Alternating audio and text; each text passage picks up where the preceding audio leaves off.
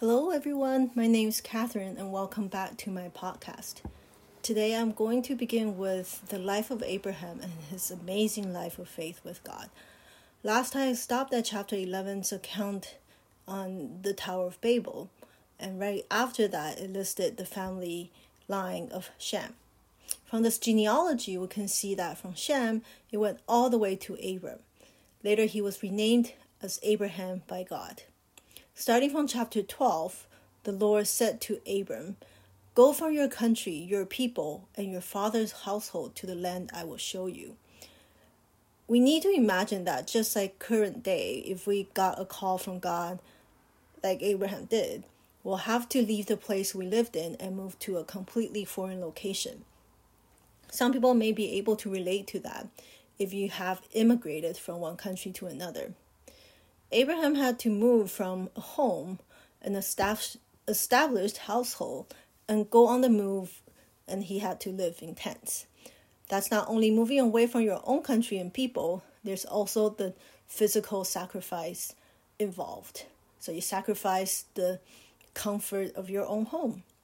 So in verse 2, we see the Abrahamic Covenant appear here. I actually would like to backtrack a bit and talk about the first covenant God made with man. That was between God and Noah on the Mount of Ararat, where the ark ended up after the flood. That covenant is still standing until today, and that's when God promised not to destroy the earth, doesn't matter how badly we humans behave. And the rainbow is a reminder of that.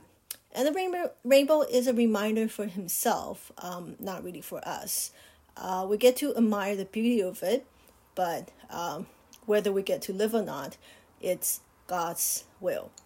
And so that's the grace of God we got when after the flood, and we need to remember that. We do not deserve God's grace, but yet He gives it to us anyway. Okay, coming back to Abram, God said, "I will make you into a great nation, and I will bless you. I will make your name great, and you will be a blessing. I will bless those who bless you, and whoever curses you, I will curse. And all peoples on the earth will be blessed through you." God's words here are very clear. There are three important things. One, God will make Abraham's descendants into a great nation because he will make Abraham's name known to everyone. Two, whoever blesses Abraham and his descendants, God will bless. Those who curse him or his descendants, God will curse. Three, this is probably the most important one out of all three, God will bless all people on earth through Abraham. This has always been God's plan for his creation, his plan for salvation to all people on the earth. He is the God of all nations, and like we have seen in previous chapters, he will bless all of his created people through Abraham. It is the same concept as the Great Commission we see that Jesus had for his disciples in the New Testament. The plan has always been the same throughout the Old Testament to New Testament. It is to bring God's people back home, and Abraham was his vessel on earth for this task. So Abram went. In verse 4 and 5, it says, "So Abram left, and the Lord had told him, and Lot went with him. Abram was 75 years old when he set out from Haran. He took his wife Sarai, his nephew Lot, all the possessions they had accumulated, and the people they had acquired in Haran. And they set out for the land of Canaan, and they arrived there." From this last chapter, we know that Canaan is the descendant of Ham, and these are the Canaanites that we see, the place where the descendants of Ham lived. And later we'll see that they had a notorious bad reputation in the Bible as we read on. Then Abraham got to the great tree of Moreh at Shechem. There God told Abram that, "To your offspring I will give you this land." So Abram built an altar there to the Lord who had appeared to him. Through the journey of Abraham, we can see that he walked with God and built an altar everywhere he went in order to worship and to fellowship with God and follow God. We as Christians also need to remember our worship and fellowship with God are not limited to the 2 hours we have on Sunday mornings. It should be constant and it should be 24/7. Like Abraham, he walked with God constantly and built altars to worship God wherever he goes. We need to do the same every day. I hear people say, I don't hear God speaking to me, even though I have been a Christian for a very long time. I think the problem may be, do you read your Bible every day and walk with God every day? Do you let God guide your day, your actions, and your thoughts like Abraham did? If you did, I'm sure God will speak to you and speak into your life like he did to Abraham. You need to be in constant communion with God and be in his presence all the time in order to walk with him. Abraham had communion with God wherever he went.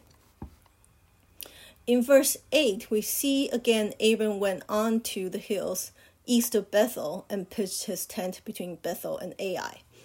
These are also important locations because they will show up again later in the Bible. Okay, so yes, AI is called AI, just like what we call the artificial intelligence, the shorthand of it. So what a coincidence. And later on, you'll see that's the place where Israelites, the descendants of Abraham, lost their battle later. And Ai was also known as a place, figuratively known as a place of desolation, because it was a city built in the land of Canaanites, and it's a worldly representation. Okay, so again, Abram built an altar between Bethel and Ai, and he called on the name of the Lord. This means that he worshiped God there. And you see that when Seth's descendants used the same words as they worshiped God.